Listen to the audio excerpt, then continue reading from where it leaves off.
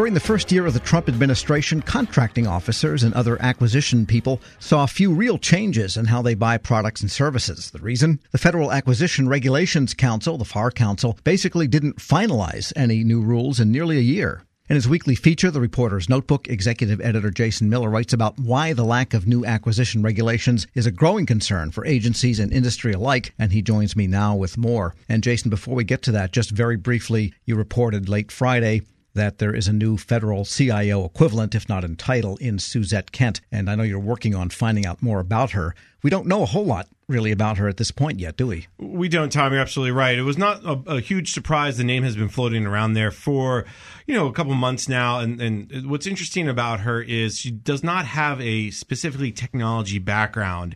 If you look at someone like Tony Scott or Steve Van Rokel, they had technology backgrounds. She comes from actually the financial services sector. She worked for Accenture, JP Morgan Chase. Her most recent job was at Ernst & Young.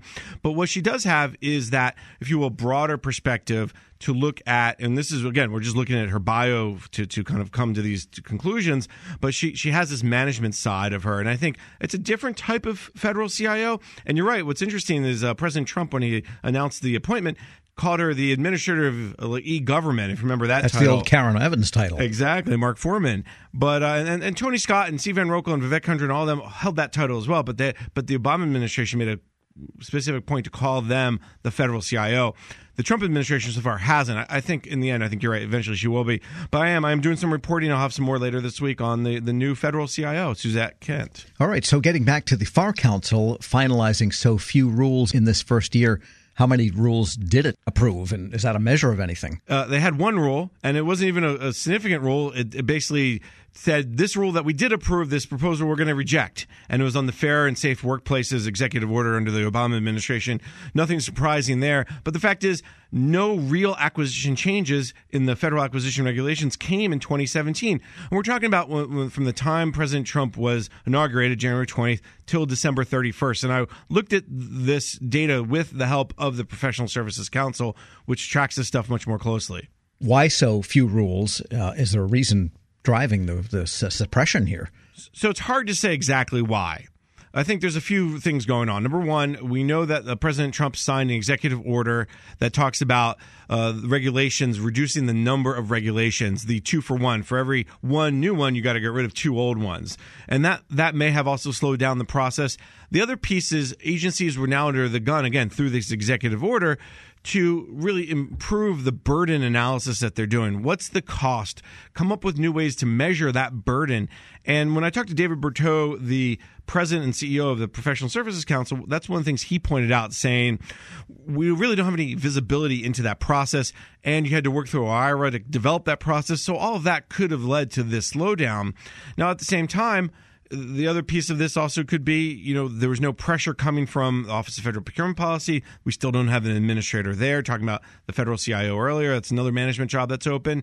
GSA didn't have a final person in the administrator role until just in the last few months. So there's a whole lot of pieces that weren't in place. So maybe agencies just said, well, we'll wait till we have better direction, better leadership from the administration. We're speaking with Federal News Radio's executive editor, Jason Miller.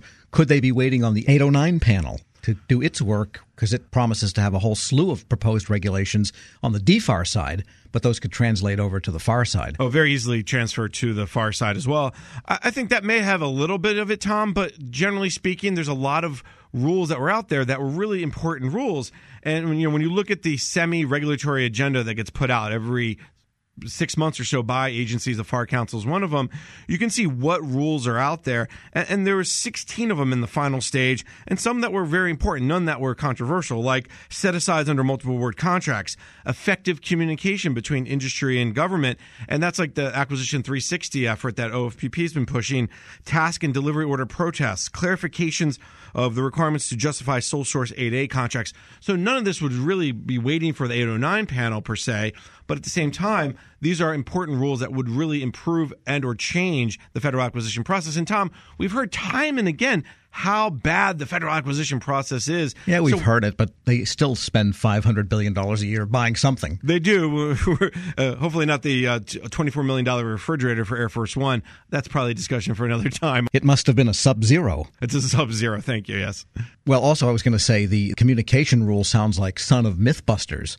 It is. It's part of the Acquisition 360 effort that OFPP is pushing.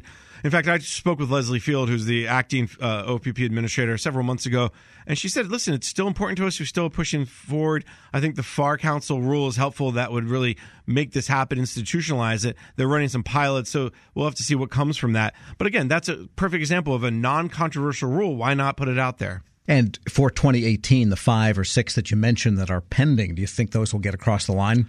It's interesting because when you look at the semi-regulatory agenda, there are dates that they put in there. Final rule by, and they'll give you a month and a year, March or April or whatever it is. But really, they put the same thing every year, right? So every 6 months you see this agenda that come out, and they have dates in there, and the dates keeps getting pushed back. David Berteau, again from PSC, talked about his concern that there could be potentially a backlog of rules. He said they've heard from the folks in the Defense Department for their DFARS. Now, this is a supplement to the FARs that each agency has, that they're planning to put out 4 rules a month. Interim rules, final rules, proposed rules. That's a huge amount of effort, both from the industry side to comment on, but also for DoD to process. And that's a bigger concern as well, that can they keep up with the rate of rules? And you're also writing about the latest chapter in the shared services saga for financial management. I guess that saga goes back 40 or 50 years if you really follow it. What is new now from this administration? Tom, this is one of my favorite topics when we talk about the government and the technology acquisition world, the policy world all coming together. And the Unified Shared Services Management Office, the USSM, has put out an RFI saying, hey, industry, we want to see what you can do. They're going to have 2 types of industry days. First is the virtual industry day on February 8th. The second is live demonstration days, February 13th through the 15th here in Washington, D.C. at the GSA headquarters. And the goal is to really understand what the market is. What's the art of the possible? The concern I have about this, Tom, I think it's a good idea, don't get me wrong, but the concern that I think I have and others is there's a memo from 2013 that still is out there that says basically agencies need to consider federal shared service providers first. At least that's the way it's interpreted. The memo may not say that in those words. And then consider commercial. And I think a lot of people in the industry say until that memo is either rescinded or upgraded or changed in some way, or it's clear that agencies can go in either direction, federal or commercial, this type of industry could be hampered by that memo not being a sign that they're going to get rid of it. Yeah, with that memo out there, that could be simply a sword for someone wielding a protest.